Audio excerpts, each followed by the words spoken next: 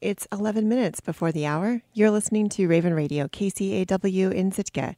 Today is Friday, January 8th, 2021. I'm Brooke Schaefer with Raven News. Sitka remained quiet following Wednesday's news from the nation's capital, aside from a few protesters at the main roundabout. In Juneau, a handful of protesters showed up at the state capitol building, but didn't stay long. KTOO's Rasha McChesney talked to residents who say they were anxious and scared as they watched rioters disrupt a joint session of Congress on Wednesday. Juneau Democrat Senator Jesse Keel was in the state's capital on Wednesday. He said he wasn't concerned about escalating violence locally, even with the small group of protesters on the front steps of his office. It was a totally different situation than the people in D.C. who are trying to overthrow a free and fair election conducted under the laws of the 50 states and overseen by independent courts. Night and day. Keel said he was sickened by what happened in D.C. and frightened to see the U.S. Capitol overrun, both for the people who got hurt and for the future of the country's government. But he's hopeful that the nation will get through this. Some people who watched as a mob stormed in and destroyed parts of the Capitol saw white privilege in action. Videos appear to show Capitol Police moving barriers for a mob of mostly white people and standing aside as they breached the building. It led a lot of people to wonder aloud on social media how the scene would have been different if that had been a mob of black people. Juneau resident Josh Hunnell is a supporter of President Donald Trump. He says he was also struck by how the extremists in D.C. were treated. If that was a bunch of Democrats out there and Black Lives Matter, there's no way they would have gotten to the building. The cops would have attacked. They would have done, they'd have been ready for riots, and they would have used their riot stuff. But Hunnell doesn't think there's a race-based motive in that disparate treatment. He just doesn't think anybody could force their way into the Capitol. I feel like it was almost staged. I know how protected these buildings are. There could be 100,000 people outside trying to get in, and not a one of them are getting in. It looks pretty good if you let a couple of Trump supporters in there. And then that's my part of my mind that says, the Democrats are out to cause a scene. That's what they want. But another part of my mind is like, how did they get in so easily, knowing how well protected it is? What he saw on Wednesday made him uncomfortable, but he says he's not afraid of it. I don't think it would happen here in Juneau at all. But he also doesn't think that Juneau residents can get a clear picture of what's going on thousands of miles away, that the extreme actions of the few tend to be amplified and can overshadow the message of the whole of Trump's base. Because the majority of them are just law-abiding citizens who work their 9 to 5, or they're retirees, or they don't really know any better and they're just going off whatever they're told to. There's always that group. Juneau mom, Christy Hendrick, and her 2 daughters watched the coverage together. She says it was scary, and she couldn't hide it from her kids. Yeah, and actually, I feel like I have not done a good job of reassuring them. So that's kind of like my next, I've just been kind of like, and my next step is to take a deep breath and, talk about this is what we can control, this is what we can't control. Hendrick says it's been hard to find a balance between which reactions to share with her kids and what to keep to herself, especially when she feels that they will be the ones who have to deal with whatever comes out of the country's politics right now. I'd like to help them figure out how to be resilient in this really scary, unpredictable world that we're living in. Hendrick says she's fairly politically active. Sometimes she wishes she could tune it all out for a time, but there doesn't seem to be any space to do that. She also says she's not sure how to respond because she doesn't want to put her anger on her neighbors, to inflame in a way that makes it difficult to move forward together. One thing that disturbs her the most about the violence at the Capitol yesterday was that she felt like this one group of people tried to blow everything up completely, so there'd be no room for discourse or discussion at all after that. In Juneau, I'm Rasha McChesney. Petersburg Medical Center is operating in red status after 2 employees tested positive for COVID-19. Meanwhile, healthcare workers are treating local COVID patients through outpatient treatments after a recent surge in cases. As of Thursday, there were 8 active cases in town. As KFSK's Angela Denning reports, the medical center wants people to get tested for even mild symptoms. Petersburg saw 10 new COVID cases within 1 week. It was the highest concentration of new cases the community has identified since the start of the pandemic last spring. Dr. Jennifer Heyer, chief of staff for the local medical center, says several patients have been sick with symptoms. The main symptoms that we've been seeing are respiratory and fevers right now. Those are the symptoms we've seen, and sore throats. Some patients have received COVID treatment through outpatient care, which has included antibody treatments.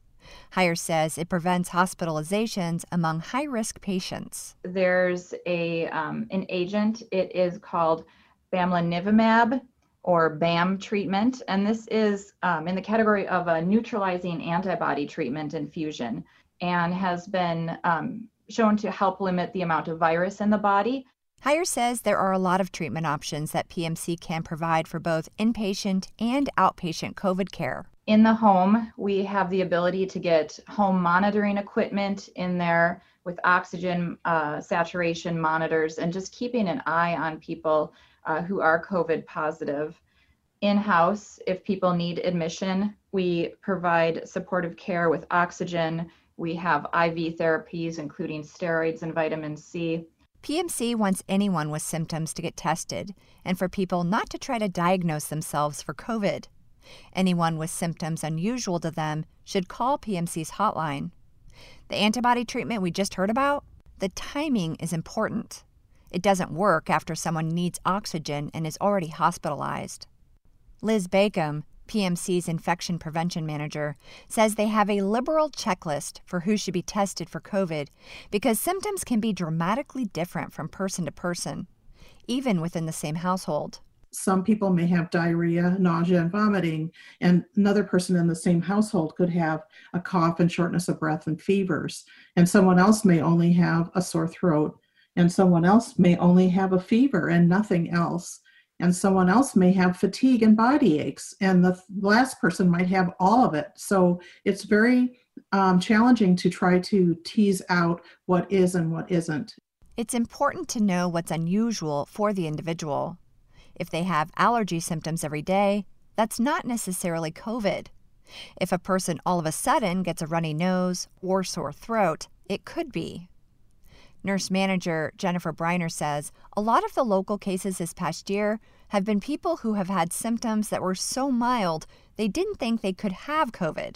A lot of times they've had what they thought was like a mild head cold, or just, they had a very slight cough, or they were just a little congested or a little bit of a sore throat. So they're just they can be these very mild symptoms that a lot of people just think, it's not nearly bad enough to be COVID. However, by the time a person has symptoms, it could be too late for others. The person could have already been spreading the virus to other people who could then have complications. Phil Hofstetter is the medical center's CEO. The most transmission occurs with folks who are asymptomatic and pre-symptomatic. So, people walking around not knowing that they have it is a concern. There are many risk factors for getting complications from COVID, but they include high blood pressure, obesity, being a smoker, having diabetes, or being autoimmune compromised. Hofstetter says PMC is planning to open up asymptomatic testing to the general public, and they'll be releasing information about that soon. Also, PMC is wanting to get more people vaccinated for COVID-19. As of the beginning of January, they had about 450 people on a waiting list wanting to get the vaccine. PMC is working through the tiers that the federal and state governments have approved. They have already given the vaccine to many healthcare workers, long-term care residents, and emergency responders. Seniors 65 and older are next in line for vaccinations starting January 11th. Again, Jennifer Briner. More and more information will be coming out as the number of vaccine available to us increases and the restrictions for who gets it keep loosening as they go through the phases. So I'm talking to the state most days, asking for more and more. People cannot get the virus from the vaccine because there is no live virus in the vaccine. In Petersburg, I'm Angela Denning. And finally, we have a clarification, actually a bit more detail, on a story we ran this week about subsistence deer hunting. While the story listed many of the state and private lands around Sitka where subsistence hunting for deer is illegal in January, we omitted one of the biggest out-of-bounds areas, state tidelands. In Alaska, beaches below mean high water are state tidelands. So, in order to participate in the subsistence hunt on federal lands, hunters have to make sure they're above the high tide line, as well as the deer they're hunting. Again, you can find more information about subsistence hunting, along with links to maps and regulations, on our website, kcaw.org. I'm Brooke Schaefer, and this has been Raven News. And now taking a look at the weather for Sitka for Friday, January 8th, 2021. Today, cloudy. Scattered rain showers in the morning, then numerous rain showers in the afternoon, highs in the lower 40s, east winds 15 to 25 miles per hour. Tonight, mostly cloudy, scattered rain showers, near steady temperature in the upper 30s. South winds 15 to 20 miles per hour, shifting to the southeast 10 to 15 miles per hour late. And looking forward to tomorrow, Saturday, windy. Rain likely in the morning, then rain in the afternoon. Highs in the lower 40s, southeast winds 20 to 30 miles per hour, gusts up to 40 miles per hour, increasing to 50 miles per hour in the afternoon. You are tuned in to your community radio station, Raven Radio, KCAW, Sitka. Good morning.